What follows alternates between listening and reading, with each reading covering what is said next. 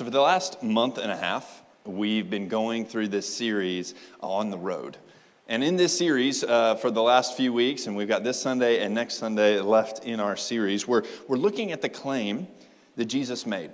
In Luke chapter 24, it's right after the resurrection, Jesus makes this bold claim. In fact, he makes it twice in Luke 24, where he says that the entire Bible is all about him. In fact, what he says in the second claim, when he makes that, he says that the law of Moses, the prophets, and the Psalms, that all of them are about Jesus. And so for these past few weeks, we've been going through the law of Moses. We've looked at two main themes and main stories in that section of Scripture, the first 5 books of the Bible. Then the prophets, that's kind of the writings and the prophets. We've looked at a few of those. Next Sunday, we've got one as well. And then today, we're looking at arguably the most famous psalm in the Bible, and that's Psalm 23. You probably know this psalm.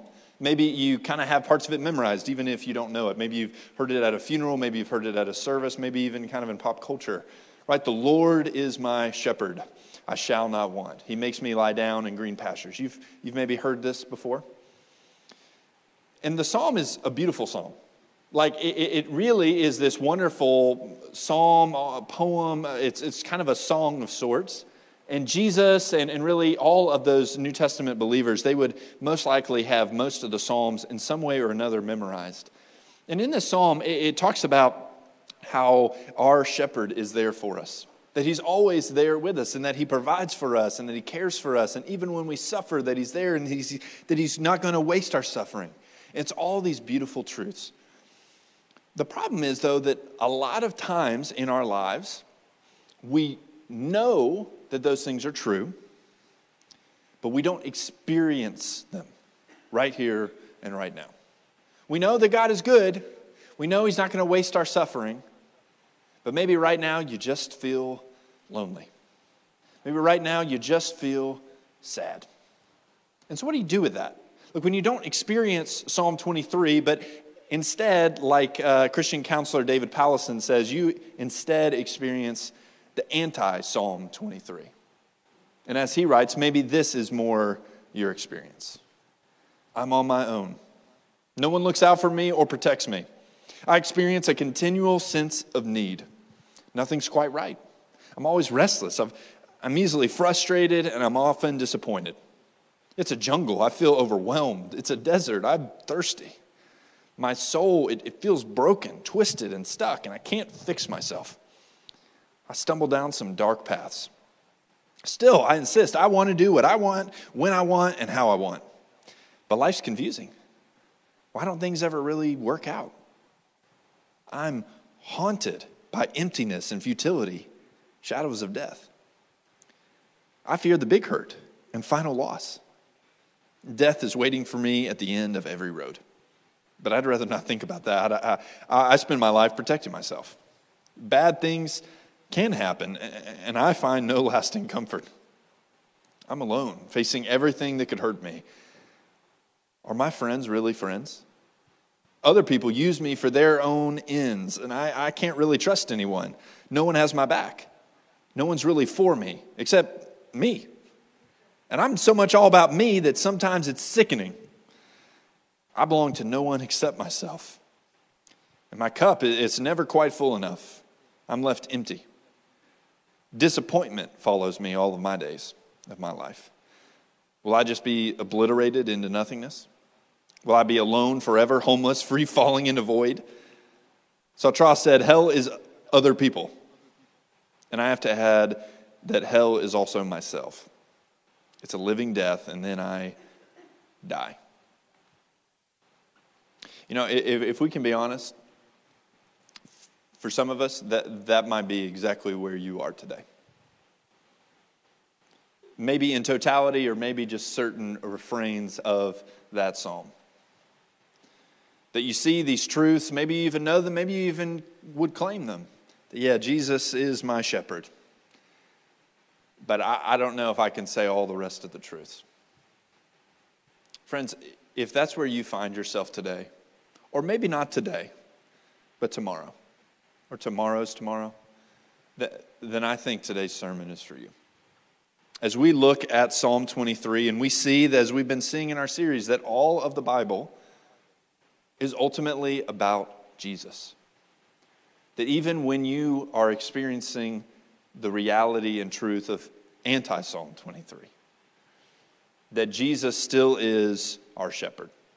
And as we'll see in our big idea, as Jesus picks up in John chapter 10, that he is not just the shepherd, he is the good shepherd, the one who lays down his life for his sheep. That, friends, in our big idea, that Jesus is our good shepherd. And I think that will bring tremendous hope for you and me today. Let's pray, and then we'll dive in. Father, we thank you that you sent Jesus and that he is our good shepherd. I pray for our people right now that aren't experiencing that right now. Father, that so many are just incredibly lonely. They want so much. They're suffering deeply. Father, they're in a deepest darkness. I pray that even now, that they would draw near to you, that they would return to you, and that they would be refreshed. Father, use me to preach, that your Spirit would move powerfully. Draw sinners to the shepherd. And Father, as we pray for a partner every week, I want to pray for Port City Church as we're partnering with them. Father, many of them are about to move. They're about to embark on something that's scary. It's exciting, yeah, absolutely, to advance the gospel, be part of a new gospel work there in a city that desperately needs it. But Father, it's scary. Most all of them are moving from Greensboro, North Carolina, hours away from family, new place, new city, new job. Father, there's so much uncertainty. But your gospel is worth it. I pray that you would give them boldness and that they would be reminded that even in the midst of that, yes, an exciting time, but a scary time, that your Son, Jesus, the Good Shepherd, is right there with them.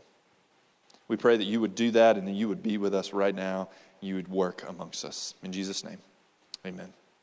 So go ahead and turn to Psalm 23. We'll get there in just a second, but I want to give you a little bit of context of Psalm 23. You know, last week, if you were with us, we saw David and Goliath, right? The famous story of David fighting off and ultimately killing Goliath, the giant. We saw that it's really not about David. It ain't about you and me, for sure. It's really about Jesus. And a lot of times when you read then Psalm 23, knowing that it was written by David, it might be tempting to think, oh, well, David, maybe he even wrote that during that time, right? I mean, David was a shepherd. We saw that last week. But scholars actually say that it's probably not when David is a shepherd or right after. It's actually later in life when David is writing this. He's been a king for a while. He's had a lot of successes. A lot of good things have happened. I mean, he killed Goliath. I mean, that's for one. But then he's had some negative things happen too. Some really hard things. Some people that he loved, some friends have stabbed him in the back. His wife has left him, and he's got enemies around him. And in the midst of that, he writes this psalm. Perhaps prays and then later writes it down. We don't know exactly how that went down, but this is what comes to mind. This is what bleeds out of him. And friends, I want to encourage you as we jump into this that we would think like David, who's thinking like a shepherd. He's returning his mind back to those days of being a shepherd. And what do shepherds do? Well, they care for sheep, right? There's a scholar who also was a shepherd named Philip Keller, and he has a book that he kind of writes insights to give so we can know what exactly is in David's mind when he talks about this. A shepherd, again, he's caring for sheep because, as you know, shepherds, they're kind of alone during that time. It's just them and the sheep. But what do shepherds do? Well, shepherds, they know their flock. They know them intimately. They know the difference between that sheep and this one. As well, they feed them. They lead them, and they protect them. That's ultimately what they're doing. They know them, they feed them, they lead them, and they protect them. And just on a side note, before we do jump in, elders, pastors, those words are synonyms in the New Testament. For myself, Jacob, and Kenny, we're elders of this church. We are really considered, the Bible would consider us shepherds, under King Jesus, who is the chief shepherd, the senior pastor of every gospel-preaching church. And so we are called to be able to shepherd our church members, that we would as well know you intimately and well of what you love and what your dreams and your hopes and your fears, and that we would rejoice with you and cry with you. As well, that we would feed you. That's the word of God, what we're doing right now, but as well through music, through our community groups, etc. that we would lead you individually and corporately, and that we would protect you. Help protect you from attacks from the enemy individually in your family, but as well for us as a church doctrinally. Friends, this is what we're called to do. This is what shepherds, this is what pastors do. But, shepherds, when they are caring for their sheep, there's a few things to know about sheep, right? Like in the Bible, you've probably heard before that sheep are kind of dumb. But really, the point, more so in the Old Testament, is that sheep are dependent. And that's really where Philip Keller gets at, that, when you look at sheep, they have to have someone help them all the time. I mean, they will just follow anything and anyone. Ultimately, like a sheep would quite literally follow each other off the edge of a cliff and just keep following each other. Like that's how dependent they are. They need someone to lead them. Not only that, they need someone to feed them. They will continue to go in the same path until it is just totally destroyed and even infected. Like that's what will happen. They can get bugs that will get up in their nose, ultimately in their head, and they will drive them crazy, can even kill them. Like they need someone to take care of them. They're totally dependent. And so in the midst of that, friends, that's how God describes you and me. That we're totally dependent. And you may or may not feel that way, but the reality is we know that we're totally dependent. I mean, what was the longest span that you've ever gone without sleeping, without eating, without drinking? Ultimately, it's really not that long, right? Like we are dependent on all sorts of things. Not only that, but we're dependent on money to be able to help provide for ourselves. Like we are dependent people, dependent creatures. And because of that, we know that we're dependent as well, ultimately. Not on ourselves, not on food or money or a job. We're dependent on God. And that's what we see in this passage. And we're going to see ultimately that the shepherd, the true shepherd, is Jesus. And we'll see three truths from him that ultimately, first, in verses 1 through 3, that our shepherd provides for us. Check it out, verse 1. It says this, "The Lord is my shepherd." David starts off and he reminds us who the shepherd is. It's Jesus. Jesus is the shepherd. And isn't that great news? That we actually have a shepherd. We're not by ourselves. We're not out on our own. But he says something really bold after that. He says, "Because Jesus is my shepherd, I shall not want." And I don't know about you, but that's kind of crazy. Like as I was reflecting on this psalm this week, that was kind of the new fresh thing for me that I've been wrestling with and praying for. Do I really not want or need anything else because I have Jesus? Like, is Jesus, honestly, ask yourself and think through this, is Jesus actually enough for you? Or would you like some more? When someone has a birthday or an anniversary, oftentimes they're like, "Hey, what do you want? Like, what do you want for a gift, right? What do you want for your birthday?" And you might say a common thing, or maybe you've heard, "Oh, I don't want anything," right? But we know that's not true. Like, of course you want something, right? You just either haven't thought about it or you want them to kind of figure it out, right? But really, you're like, "Yeah, I know I want these shoes. I want them from that place, right? I want this movie. I want to go do this experience." Like, of course you have these wants, right? But David makes this claim that if we have Jesus, that ultimately he will fulfill all of your needs and all of your wants. Now, that's not to say that, hey, you want a sweet new car, you want some dope new shoes, then, hey, you got Jesus, he's going to give them to you. This is not a name it, claim it, prosperity gospel. That's not what David is talking about. But he says that ultimately our foundation of our needs and our wants, they're not found in money, sex, or power. They are found ultimately in Jesus. That Jesus is where true satisfaction is found. If I'm honest, I do believe that, but I need help believing that. Because so often, we do want Jesus plus something else. Right? I know I just need Jesus, but you know what, Jesus? If I can get Jesus plus a better job situation, if I can get Jesus plus a better house, if I can get Jesus plus this relationship, if I can get Jesus plus this amount of money, if I can get Jesus plus this thing, then I will be satisfied. But David says, and the bold and scandalous claim of Christianity is no, it's Jesus plus nothing.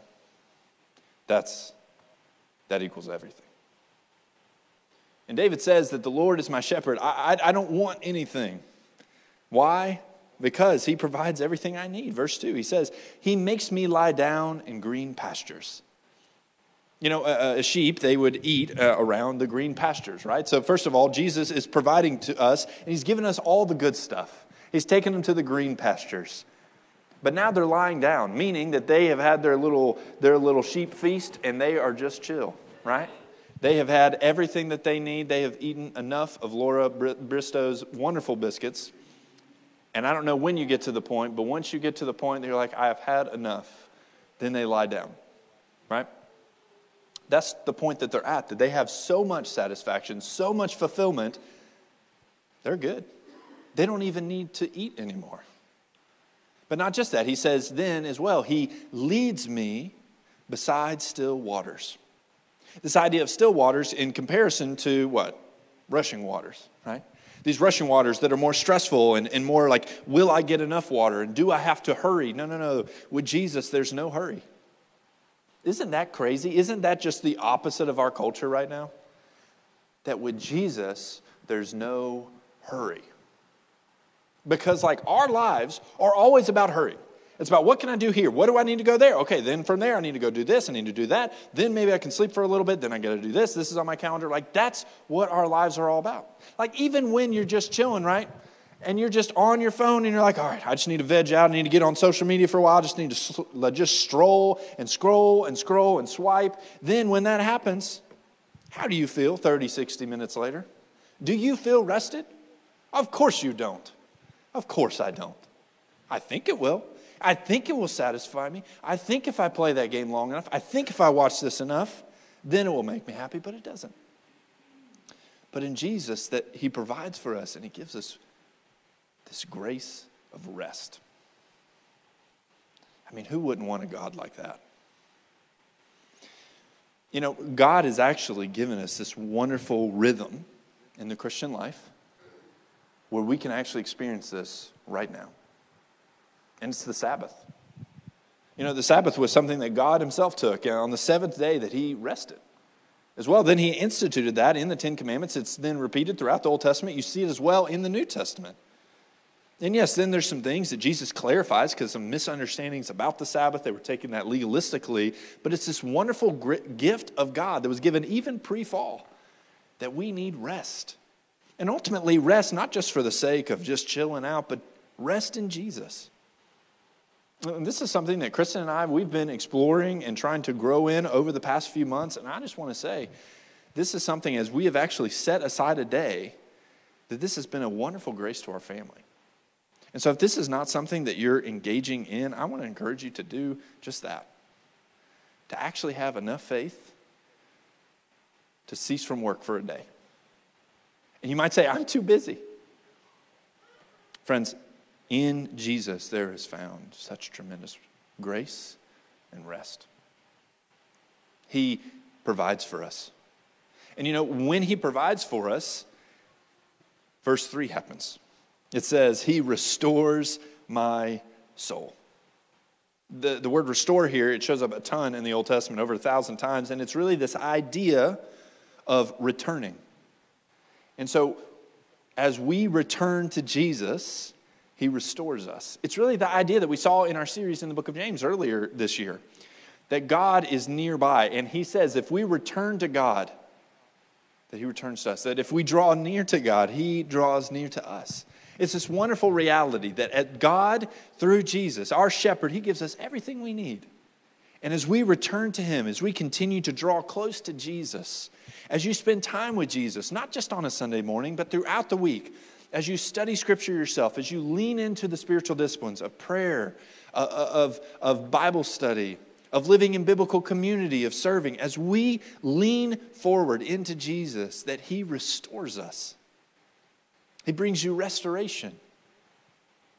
Maybe you're here today and you're just hungry for it. You want to be restored. Friends, pursue after Jesus. Lean into Jesus. Return to Jesus. And it says when that happens that he leads us. He leads me in paths of righteousness. That he leads us to right ways, to live God's way. Which, when you first read that, you might respond and say, well, that sounds kind of lame, right? You're saying that if I return back to Jesus, He's going to tell me that I can do this and can't do that, right? Like that just sounds like an eternal buzzkill. But here, this idea that David is giving is that this is actually the ways that we were created to live.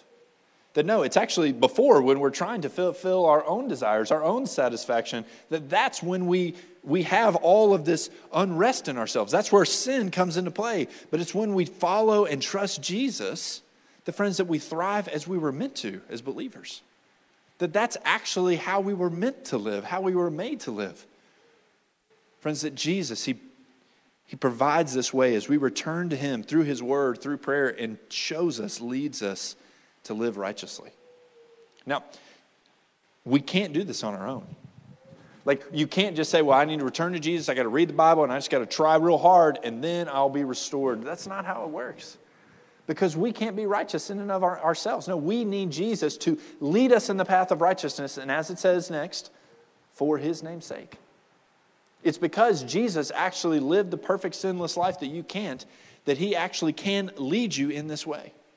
And that He, along with you, He will empower you by His Spirit to live for Him, to live out this way.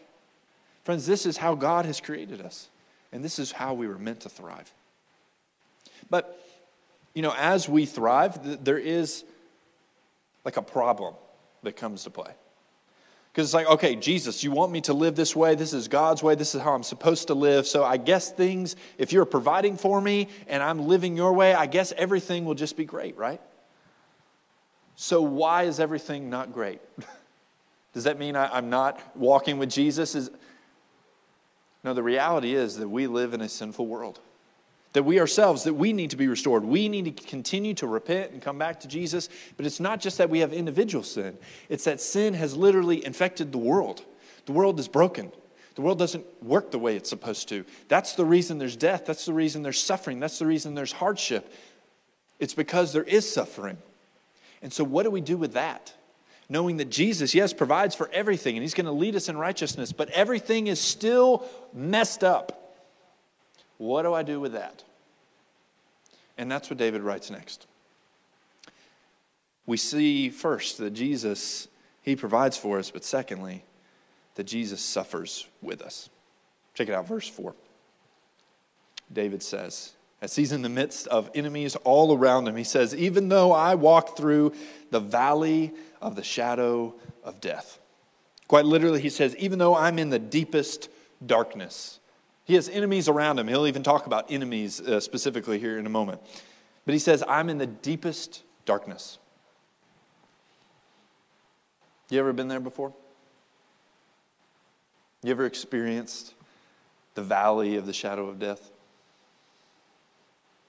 I mean, maybe right now. Maybe it's just, I'm so lonely. Man, I lost my job again. My marriage is just crumbling right before me. I'm just so sad. I'm just so depressed. I have no clue what to do. I've been trying and trying for years, and we just can't get pregnant. I don't know what it is for you.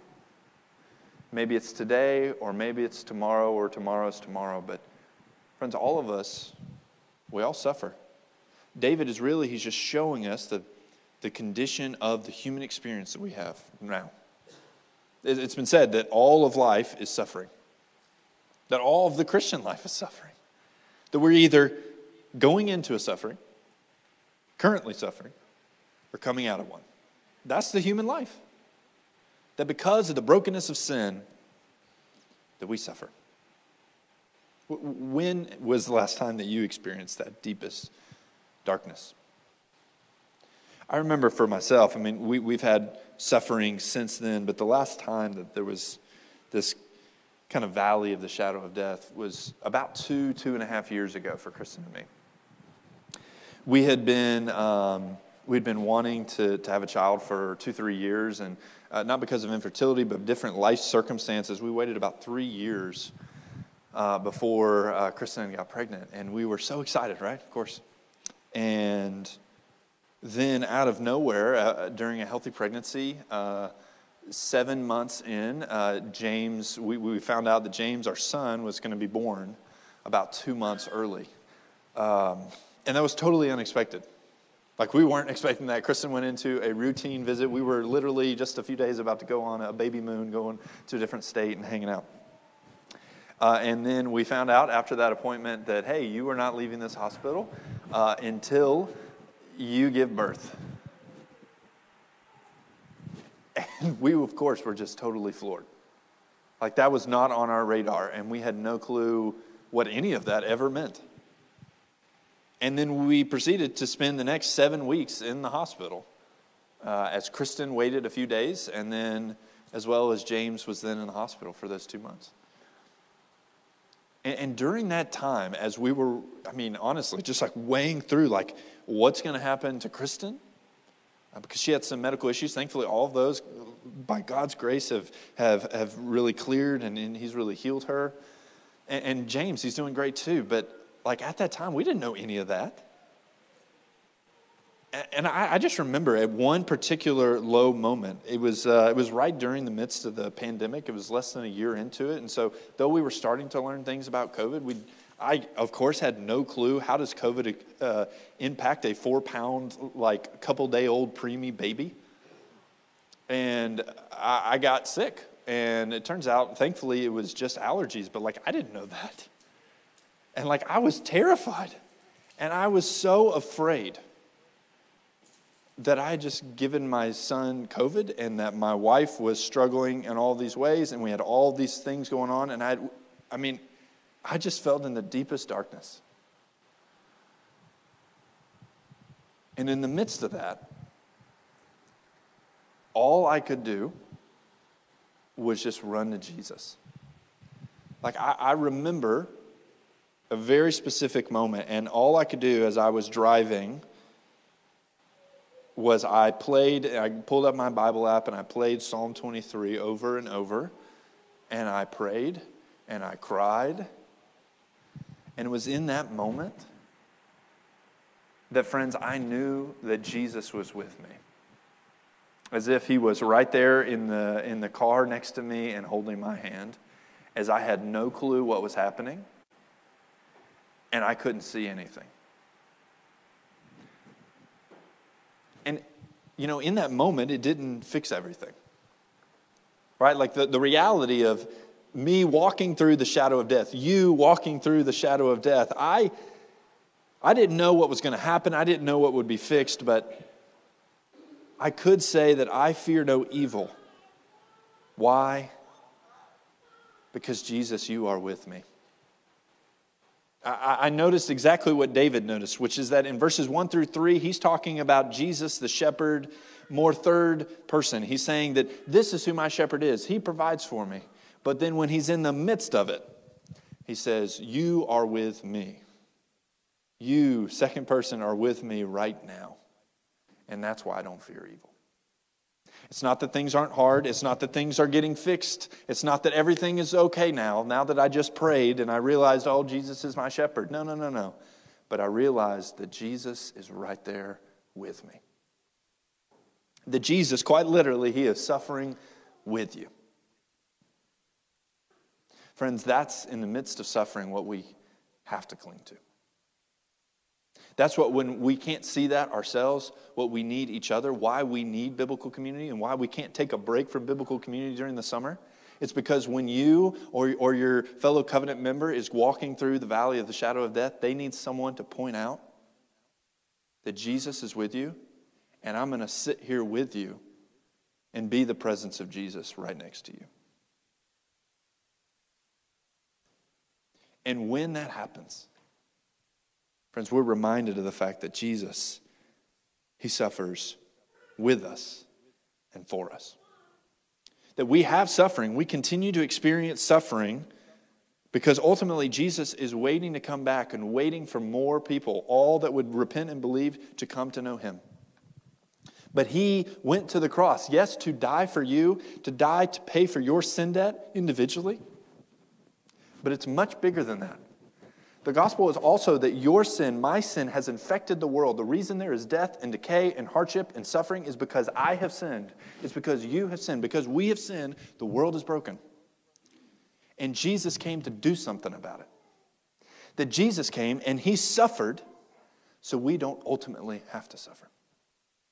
Jesus came and didn't just live the life we can't, but he died the death. He suffered the suffering that we deserve for all of our sin on the cross. And he suffered the ultimate valley of darkness, the deepest darkness. Not just because the cross was horrible, though it was, because in that moment, he is taking all of your deepest, darkest, most heinous sins that you will never tell anyone about. Jesus took all of the wrath that was due to you for those. And he took them for all of the sins of the whole world on himself in one go, in one swing, in one cup. Friends, that was the deepest darkness, the moment where God the Father turns his back on Jesus and says, my God, why have you forsaken me? And friends, Jesus was forsaken at the cross so you don't have to be, because he is suffering for you. That's the good news of the gospel. And that when he walked out of the grave victorious over sin, death, hell, that friends, those that repent and believe, those who turn from their sin and trust in Jesus, they are given life and salvation, and they can have this gift that knowing that Jesus has suffered in their place and that he will suffer with them. And that one day Jesus will end all suffering. And that we can say, even as we suffer now, that I will fear no evil because Jesus has taken the ultimate suffering and he will end suffering one day. He is with me. His rod and his staff, this instrument of a shepherd, this rod that was there to protect the sheep, the staff that was there to direct and to lead the sheep, that Jesus, he is protecting me. Jesus is leading me, and that comforts me because my Savior is right here holding my hand when I can't do nothing else. And that even in the midst of that, when everything is wrong, when everything is dark, and when all I see is, verse 5, just enemies around me, that verse 5, you, Jesus, the shepherd, you prepare a table before me in the presence of my enemies. How ridiculous is that? When everything is hard around you, when you have enemies attacking you, whether that's literal or metaphorically, the last thing you want to do is just sit down and have a feast. But David says, because I know that you suffered for me and with me, and then you provide everything I need, I can just sit down with you and I can rest with you. Even when I don't feel any rest, I can be right there with you and share a meal with you, Jesus. Friends, that's how intimate Jesus is with us. He's not just some dude that did some cool things and then I guess he died for me. That's real nice of you. Like Jesus is a shepherd who's right there in the muck and the mire with you and protecting you and saving you and holding your hand and wiping your tears when you are having the worst day of your entire life. He's there when you're there and you're just chilling and you're just resting because you're just feasting on Jesus, and he's there when you have nothing to offer. That's who our shepherd is. And when we're with our shepherd, it says that he anoints our head with oil. This anointing of oil throughout the Bible is really representative of the Spirit. That Jesus has given us his Spirit, just as Jesus promised. Remember, in Matthew 28, the Great Commission, right? Go and make disciples of all nations, baptizing them in the name of the Father, Son, and Holy Spirit, teaching them to obey everything I've commanded you. And behold, I am with you always to the end of the age. I am with you. I'm sending my Spirit, and he's right there with you. And not just that, Jesus hasn't just anointed us with his Spirit. He hasn't just given us his Spirit at the moment of salvation, but he says, my cup overflows.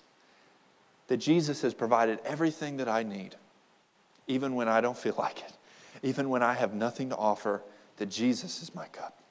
Jesus is my sustaining. Jesus is everything I need. Friends, Jesus is our shepherd, and he provides for us, and he suffers with us. And the good news is, friends, is that he doesn't just suffer with us. He doesn't just provide for us. But verse 6 we'll see as we finish is that he doesn't waste our suffering either. It's not just that he's just allowing it so he can wait and that he'll one day save everyone that he will. It's that he's not even wasting it, even for you. Verse 6. David then says, finishing up this famous poem, he says, surely, not like hopefully, not maybe, not golly, I just really wish this will happen. No, absolutely, surely, I am confident above all things, surely, goodness and mercy. Everything that is good and right, everything that is moral, everything that is upright, everything that describes who God is, His goodness and His mercy, meaning His loyal, His faithful love, they will follow me all of the days of my life. And this word follow, it really is best translated of pursuing after. That though we might feel like, and though all that we might experience right now is that the enemies, the darkness, the deepest darkness is pursuing after me, that we can know that at the same time that Jesus is pursuing after you even harder. That Jesus is there. Because Jesus is the fulfillment of all that is good, of all that is loyal and faithful in His love for us. That, friends, this goodness and mercy that is following us all the days of our lives. It's as Paul says in Romans chapter 8, that even in the midst of our suffering, we can know that Jesus is using it, that He is redeeming it. He is not the author of it, but He will not waste it. He will use it. He will redeem it to bring this goodness and mercy ultimately in your life. Man, that's how good our shepherd is. He doesn't just provide for us and He doesn't just suffer with us, but He ain't going to waste one moment of your tears, of your pain, of whatever it is that you're going through now or tomorrow's tomorrow. Friends, that's who our shepherd is. That's how good He is. And he says, David continuing on, he says that surely goodness and mercy will follow me, will pursue after me all the days of my life. And one day, in the end, it says, I shall dwell in the house of the Lord forever. You know, so often in 20 and 21st century American Christianity, we've really kind of wrongly understood what the afterlife is all about. We kind of think that, when we die, we just float on up to heaven, and then I guess we just live up there the rest of our lives. But actually, what the New Testament teaches is, yes, as we are waiting for Jesus to return, if a believer dies today, their body will lay in the ground, their spirit will go and be with Jesus, in the presence of Jesus, in heaven. Yes, that is true. But friends, when Jesus returns, you know what will happen? When Jesus comes back, we will come back as well. And we will live and reign right here in the new heavens, the new earth. You will be joined to your body in this new and quality body, just like Jesus. And you will dwell with Jesus. We will dwell amongst Jesus, the very presence of God Himself, forevermore. But friends, the good news of the gospel isn't just that one day you will experience that. No, but as Jesus says in John chapter 17 that what is eternal life? We saw this as we looked at Numbers chapter 21, that what is eternal life? It's that we intimately know Jesus now. That you can dwell with Jesus right now. Because forever, when David says that I shall dwell in the house of the Lord forever, that I won't just know Jesus in some general sense, that I won't just kind of hang out with Jesus sometimes. I might just go on a date with Jesus sometimes and He'll encourage me. No, it's that Jesus lives with me and He ain't going anywhere. And that happened the moment you repented and believed. And that we are dwelling with Jesus now. And that one day we will be face to face with Jesus. That you can have this intimate dwelling with Jesus now and forevermore. That's how good our shepherd is. And so I want to encourage you, believer, if you haven't been pursuing after this shepherd, if you've not been drawing near to this shepherd, by pursuing Jesus through the spiritual disciplines, by prayer, daily Bible study, by living in community, serving, being actively part of a church community, I want to encourage you. Pursue after Jesus. Return to Him, and He'll refresh your soul. And for some of you, Maybe today you've realized, I don't know what I've been following, but it's not the shepherd that you're describing. Then friends, today, look to the good shepherd, as Jesus says in John 10, who has laid his life down for his sheep. The one who died in your place on the cross. Repent of your sin, turn from your sin, and trust in Jesus. Look to him as your good shepherd, who will know you and feed you and lead you and protect you all the days of your life. As we close in prayer, I want to actually today read a pre-written prayer. It's a prayer from pastor and theologian Tim Keller, who just died just a few days ago. And he wrote a devotional through the book of Psalm. I would really encourage it to you. It's a wonderful book. But at the end of each psalm, he has a prayer. And I want to read this psalm. A psalm that our brother clung to through the end of his life. And friends, a prayer that I want to pray over us, the church. And then we'll respond. Let's pray. Lord, if we fed on your love, grace, and truth, we would not be in any want. In this life, we will never attain that. Yet you are always with us. And someday you will lead us to our true country, the home we've all been looking for all of our lives. Lord, help us rest in that. Amen.